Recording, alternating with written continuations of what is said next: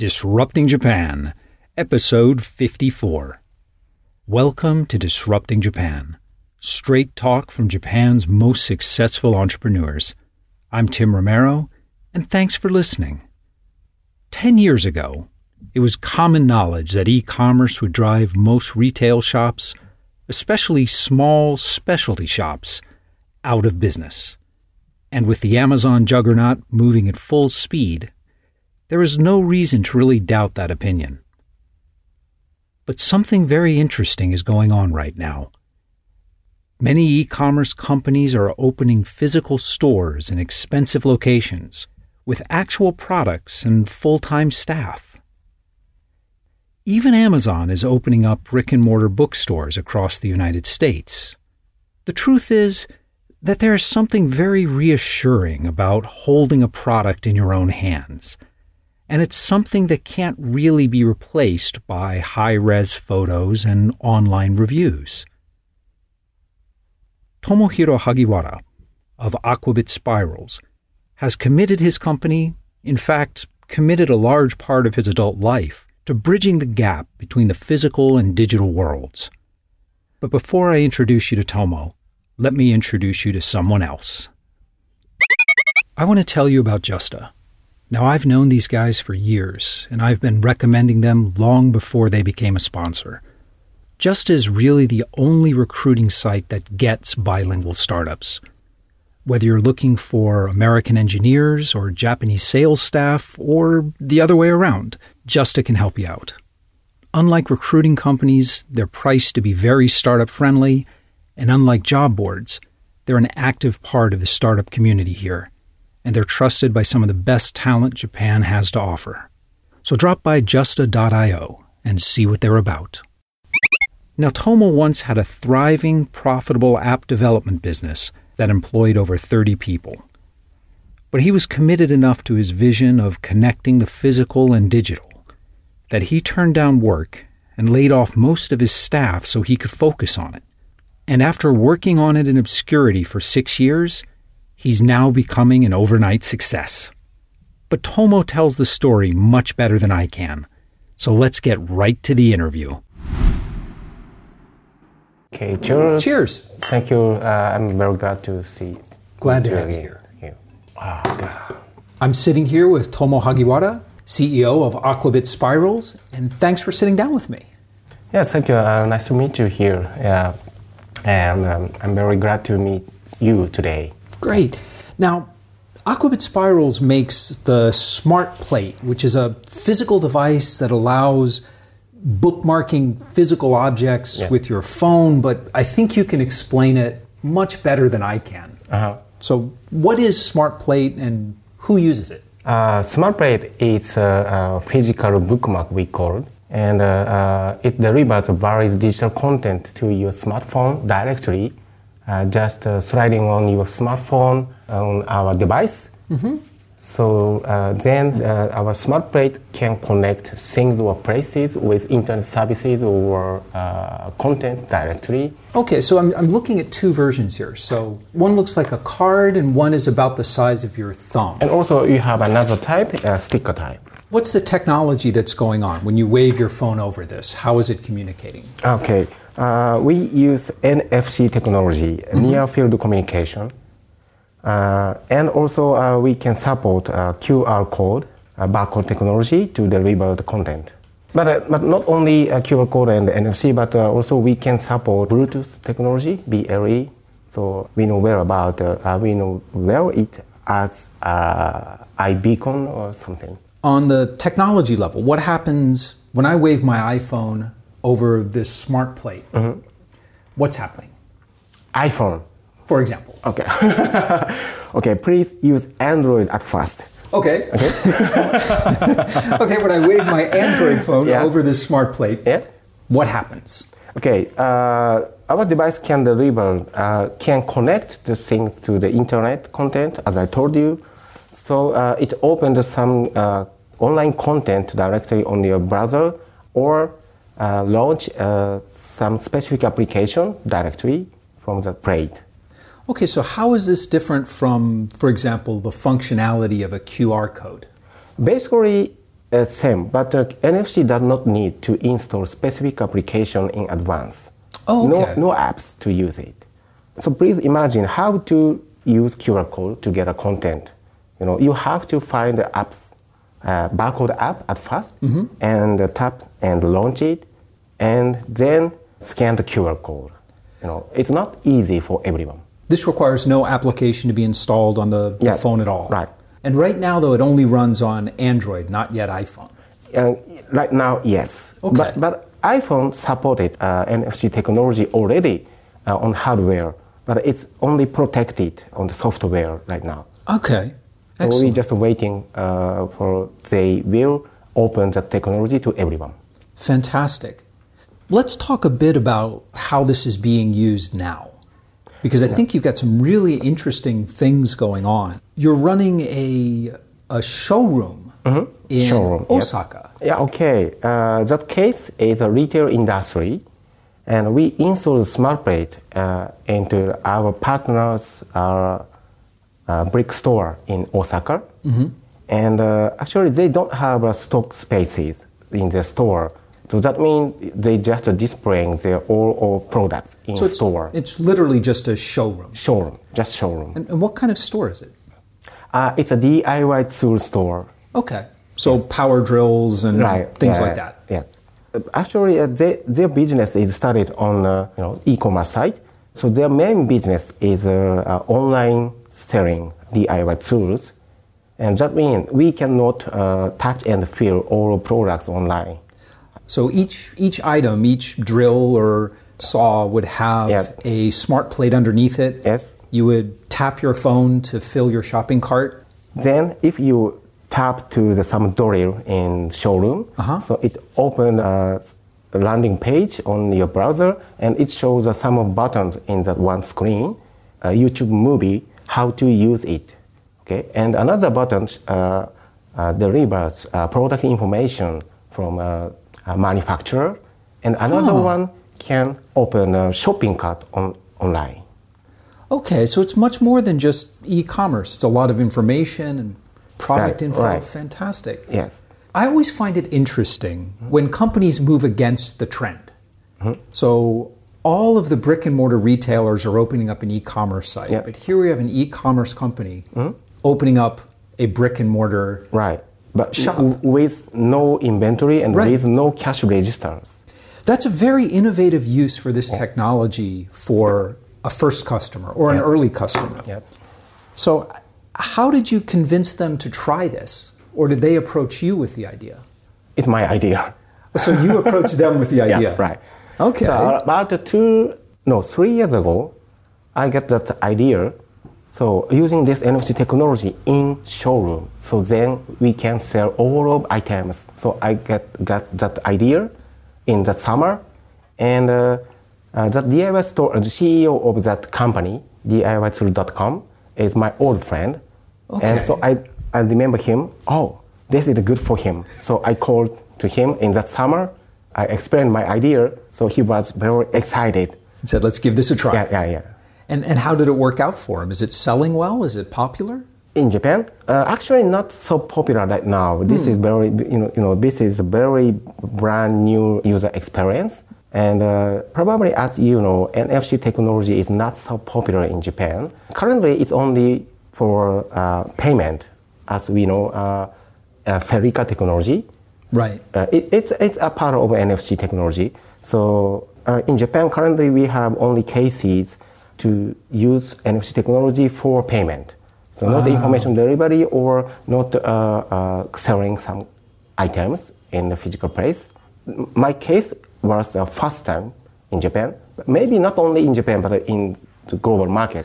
But I love the idea.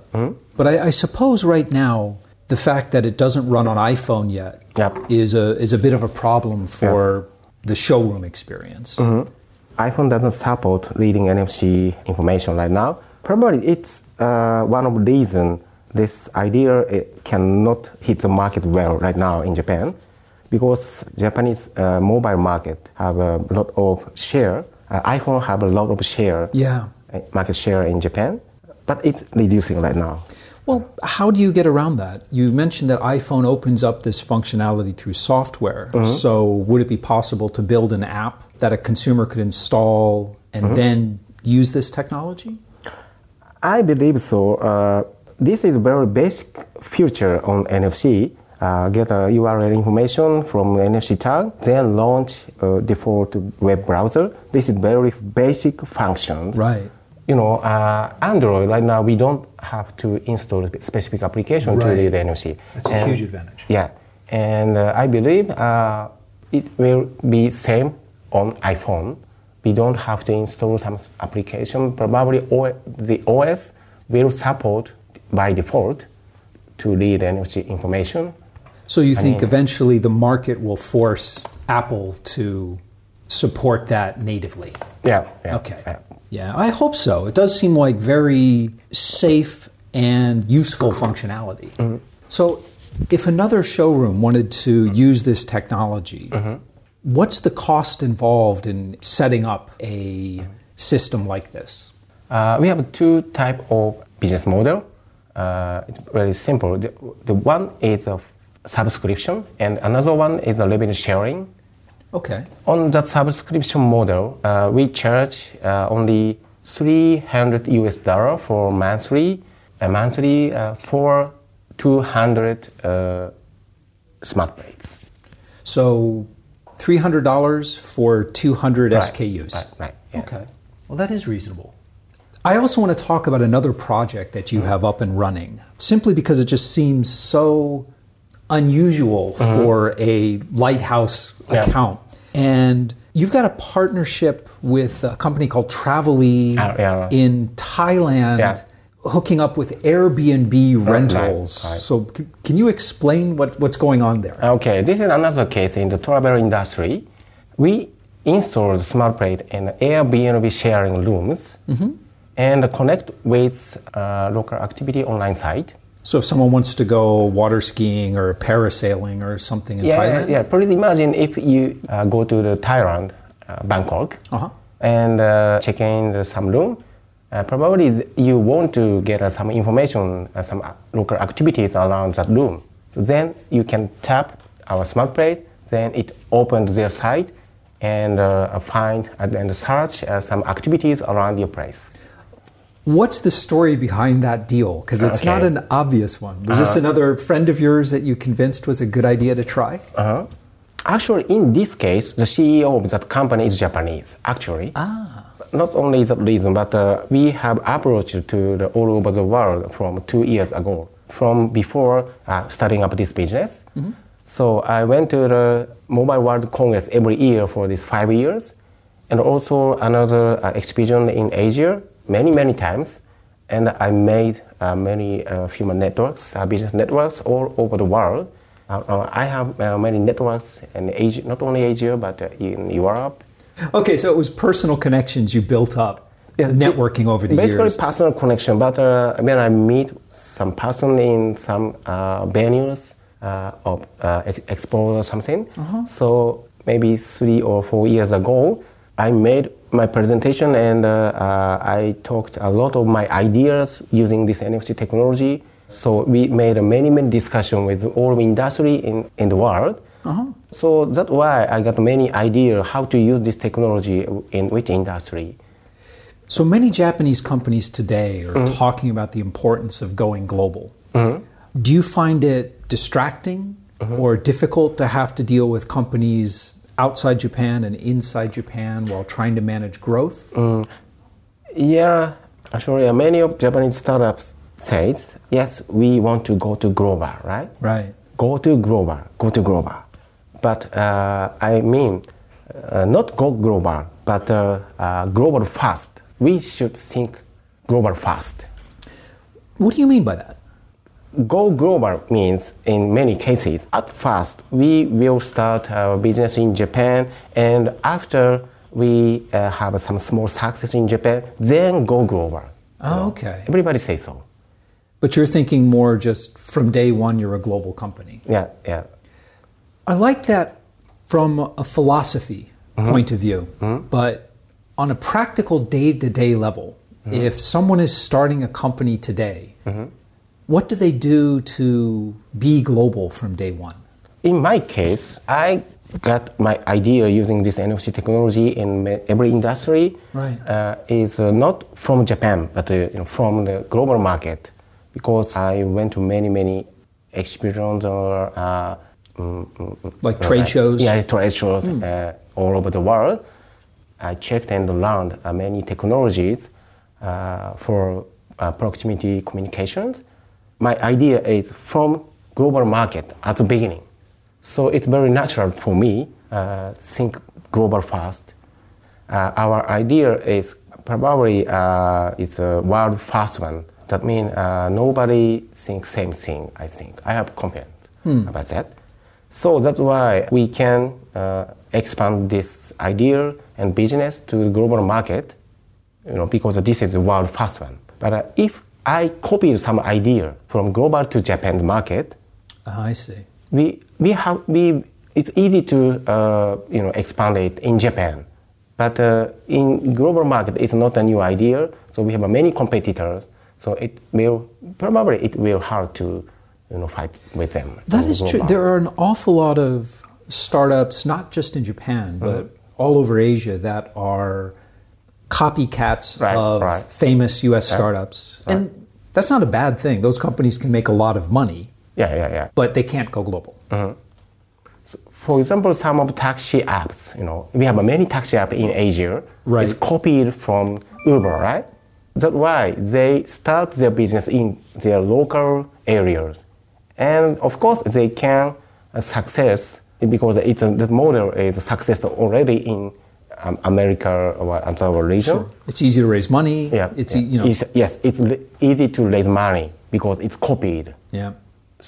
So a lot of startup maybe feel scary to go to global, right? Yeah. Well, actually, let's shift gears for a little bit. And let's talk a bit about the history of Aquabit Spirals. Because you got investment late last year, and so there were lots of articles written about you. But you've been working on this for a long time. You started the company in 2009? Right, yeah. In the early days, in 2009, 2010, what were you working on?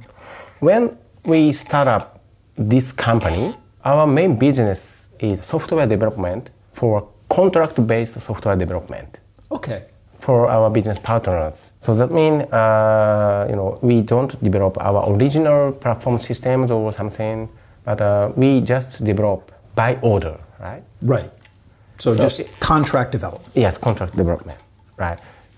We did that business for 3 or 4 years. So that's why we can develop everything, on the internet, server side and smartphone application and everything. We can develop by ourselves, but it's for our partners, not only for our business, right? I did not satisfied about that business. Only development for partners. Right. Well, it's not rewarding, but how did you make that change? Because almost every software development company in Japan dreams about becoming a real software company where they're in control of their own products and control of their own customers. But it's hard to make that change. It's hard to give up that cash flow. So how did you do that? A good question. Of course, it's hard for me too. But I just did. How big was the company when you made that shift? When we did that contract-based development, our staff was increasing, 20 or 30 members on that timing. Okay. But right now, we have only 7 members. So we, reduced. Yeah. That's cutting a lot of staff. So I didn't do well doing 2 things at the same time. Okay. Contract-based development and new development for our original platform. So I couldn't do both things at the same time. Okay. So that means our sales amount of contract-based development is reducing, of course, because we started to think about another thing. So it sounds like you just pivoted the whole company. You reduced the size of the staff. You were turning away a lot of work because you wanted to focus on products. That's a hard thing to do. I think most companies can't do that. Yeah, probably so. So what year was that? When did you decide that you were going to focus on products? My company name is Aquabit Spirals. Okay, aqua means water, right? It's a physical, elemental things, and the bit is digital data. Aquabit Spirals means connect aqua means physical with digital, and make a spiral and create new value. It's Aquabit Spirals. So spiral like DNA spiral. Right. Oh, okay. A contract-based development on smartphone could not create new value connecting physical with digital. It's just a development. Well, that's always the trade-off. I mean, if you have skilled engineers, you can always make very steady, good money doing contract development, but you will never achieve your own dream. So I suppose that's the trade-off. Yeah. Achieving your own dream, building your own product is incredibly risky. But important thing for CEO is don't forget the mission of that company, right? Yep. So I noticed our mission is connecting physical to digital, but the development for our customer is not that thing. Okay. So I noticed, I have to change something. I have to develop our platform business to connect physical to digital. Then I go to the many places in the world and find many technologies and learn many technologies and cases and learn a lot of things about that. So you started the company in 2009 doing contract development. What year did you decide to pivot to working on your own products? Maybe the end of 2009 established, and maybe the end of 2011. That means you were working on this project or similar projects for a couple of years before you started gathering funds and attention. Actually, the first time I heard about you guys was spring of 2015 when you were part of the Orange Fab incubation, right? Yeah. Tell me a bit about that. Was that accelerator program, was it investment? Was it just coaching? What was it like? Orange Fab Asia was a big turning point for me and for our business because, as I told you, I got some idea at the end of 2011, and then we started to develop our first version of Connect Physical to Digital. At first, it was browser-based, and we have developed over 2 or 3 years for this product. Accelerators and incubators are often filled with people who are just out of college. They might have an idea, but you guys had experienced developers. You've been working on this project for 3 or 4 years. Why did you decide to go into the Orange Fab incubation program? Before this company, I did my first business for a long time, over 15 years. From 1995, I established my first company, and I did a lot of development on the internet. Yeah, the PPP, right? Right, 3P Digital Factory. Yeah, it was my first business. So I have a lot of experience, over 20 years on this internet industry. And then, so that means I did by myself over 20 years. Right. So I did not know what is a startup ecosystem and what's the meaning of getting money from investors. So I have no idea about that because I could do my business by myself. And then I established this company, but it's still my private company. It's my idea. We developed that system by ourselves. We could do everything on development. So what did you want from Orange Fab?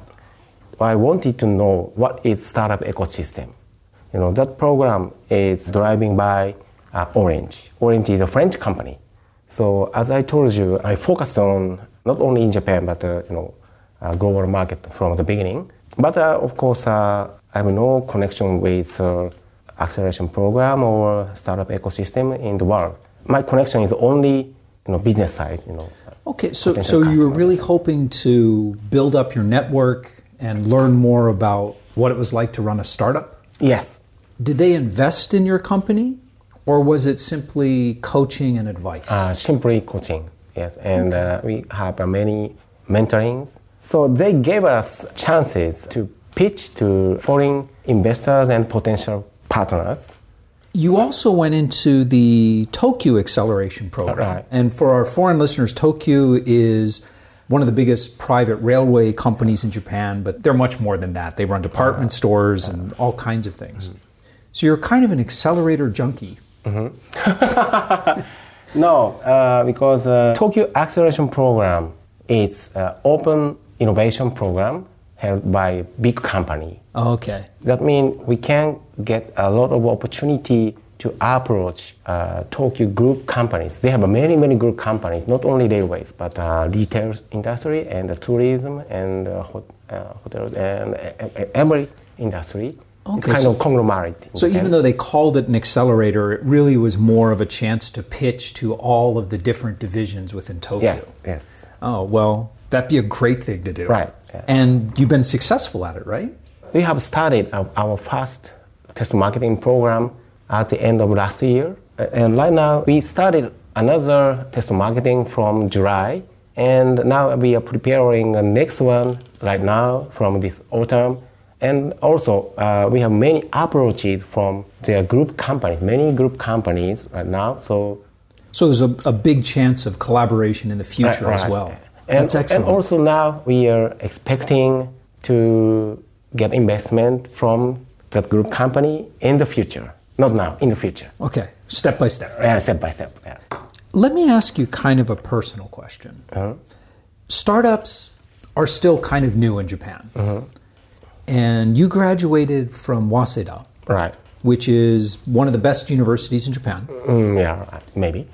And instead of going to work for one of Japan's big corporations, like most of your classmates did, you decided to go out on your own and form a digital agency.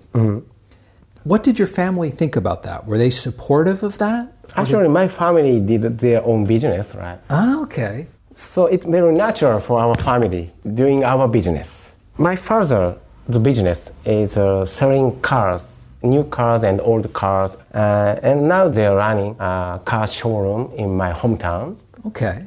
So my first experience to sell something in my life, I was 9 years old or 10 years old. Okay. I sell a used car to my school teacher. Oh, wow. So you started selling really young. Right, yeah. But you know, that is something very common. I find most successful young entrepreneurs had at least one role model within their family. And actually, my father started up another company in his life, maybe 2 or 3 companies in his life. And also, my mother had another company. Yeah, So both of your parents were entrepreneurs. Right. Okay. Parents. So you're the very unusual situation where both parents were really happy when you decided to start your own company. I think so, yeah. Okay. But most of your classmates went and joined large companies, right? But actually, I joined to the big company. It's a Recruit. Do you know Oh, Recruit? okay, sure. Recruit is the largest recruiting headhunting firm in Japan. After I graduated Waseda University, I started to work in Recruit as a sales. So you tried to be a normal, productive member of society. Yeah, right, yeah. What happened? I spun off.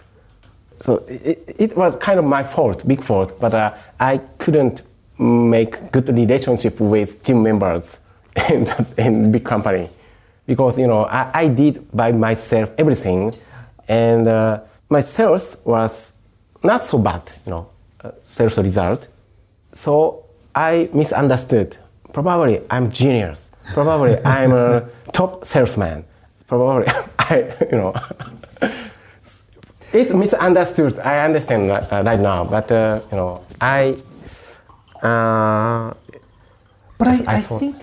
I think this is something that a lot of entrepreneurs or entrepreneurs at heart have trouble with in big companies. So I've worked for big companies too. I've worked for Zurich Financial. I've worked for Fujitsu.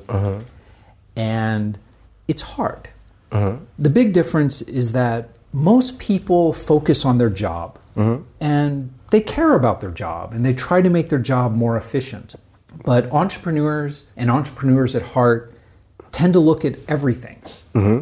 And they will say, well, why don't you guys do this? Or I can do this, and we can change this, and we can improve this. And in our minds, it's a wonderful thing, but everyone around us finds us very annoying.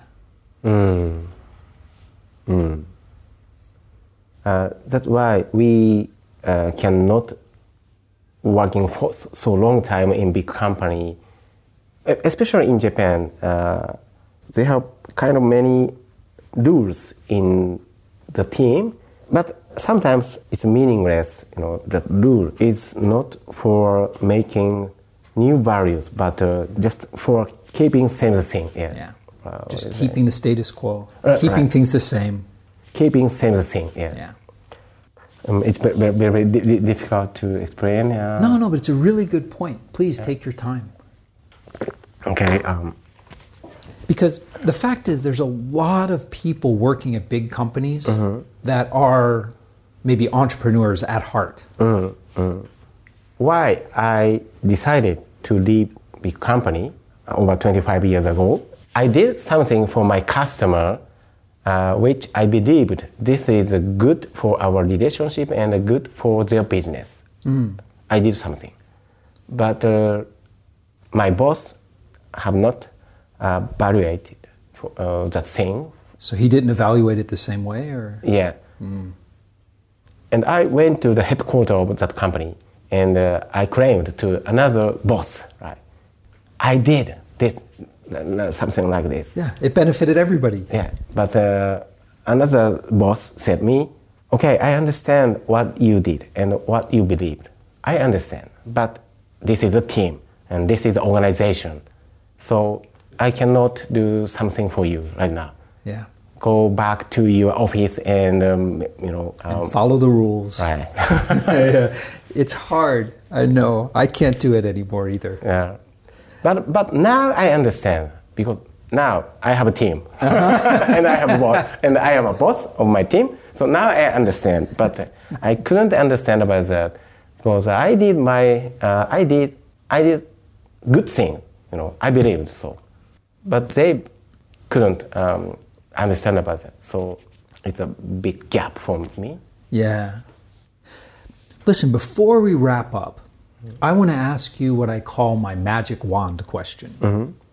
And that is, if I gave you a magic wand and I said you could change one thing about Japan, anything at all, you could change the attitude towards risk, you could change the education system, you could change the way, you could change financing to make things better for startups in Japan, what would you change? Maybe this is the biggest question of today, right? Yep, it is. And this, again, we don't do it live. Okay. Have a drink, think about it. Yes, we have a big market in Japan, so that's why maybe we can kind of success only in Japan.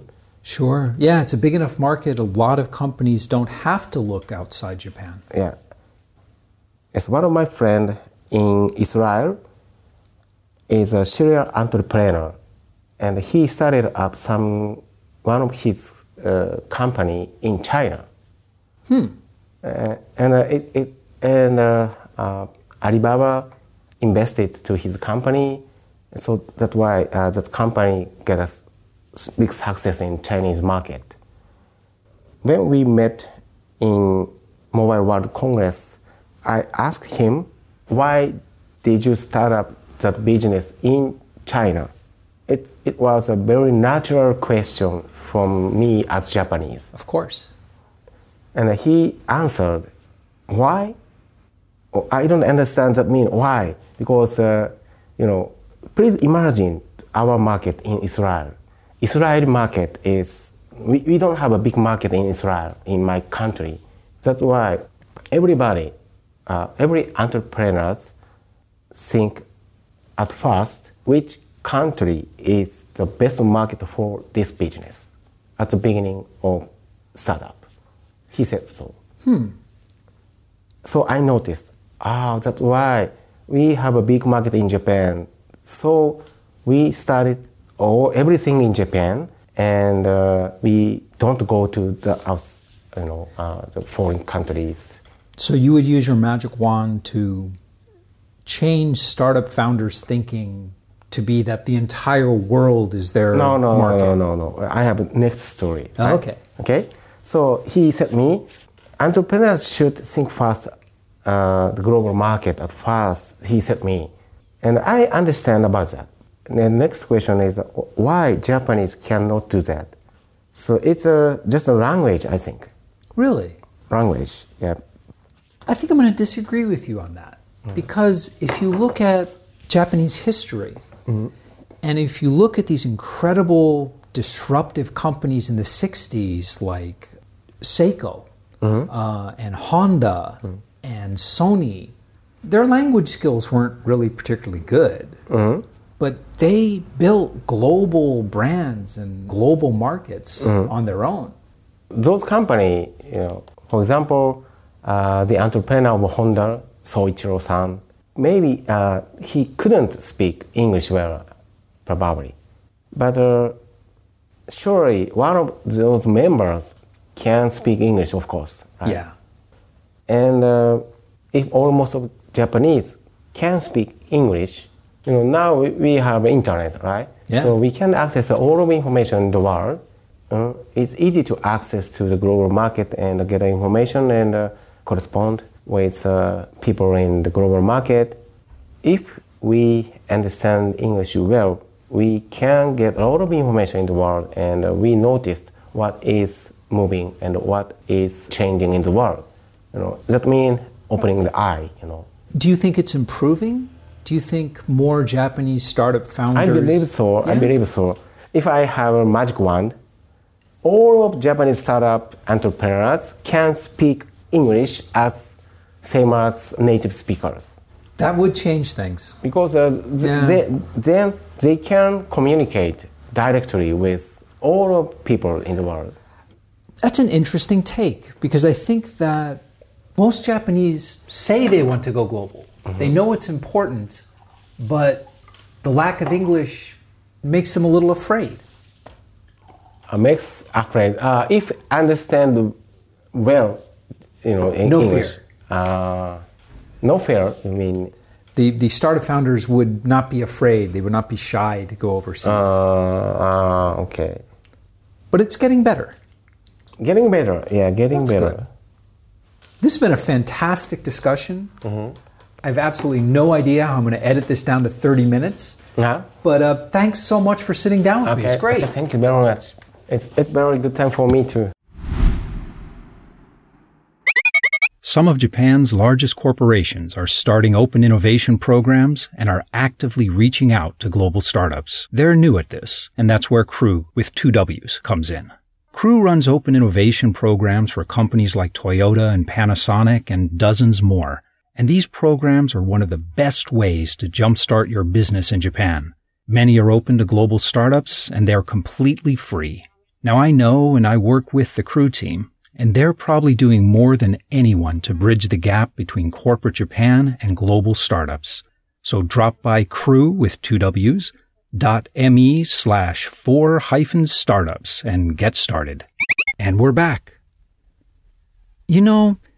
Some of the best conversations I have with our guests and some of the best insights happen after I turn off the microphones.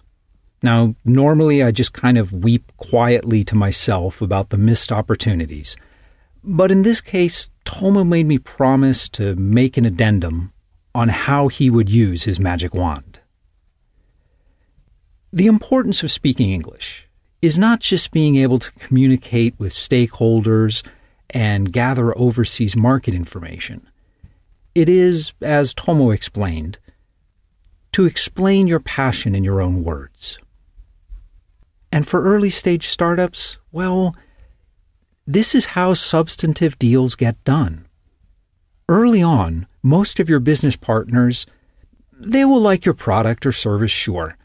But when they decide to work with you, it's because they believe in you and the team. A global mindset is not just about market entry, or having a distributed virtual team, or outsourcing manufacturing to China. It's more about not defining markets geographically at all, and certainly not restricting yourself to a home market. Of course, that's much easier said than done. And founders from places like the US and Japan have the luxury of a large home market. But the steady stream of startup success from small nations like Israel and Singapore tells us that there really is something to this idea of not going global, but being global. I think we'll be hearing a lot more from Tomo and Aquabit Spirals very soon. If you are part of a startup that's either going global or being global, Tomo and I would love to hear from you. So come by disruptingjapan.com/show054 and let's talk about it. When you drop by, you'll find all the links and sites that Tomo and I talked about and much, much more in the resources section of the post. And I also want to let you know that our second anniversary live show is coming up on September 13th at Super Deluxe in Roppongi. If you're on the mailing list, you'll be getting updates and information. And if you're not on the mailing list, well, you really should be on the mailing list. You can sign up at the site, and you can also get the event info there or on our Facebook page. And most of all, thanks for listening. And thank you for letting people interested in Japanese startups know about the show. I'm Tim Romero, and thanks for listening to Disrupting Japan.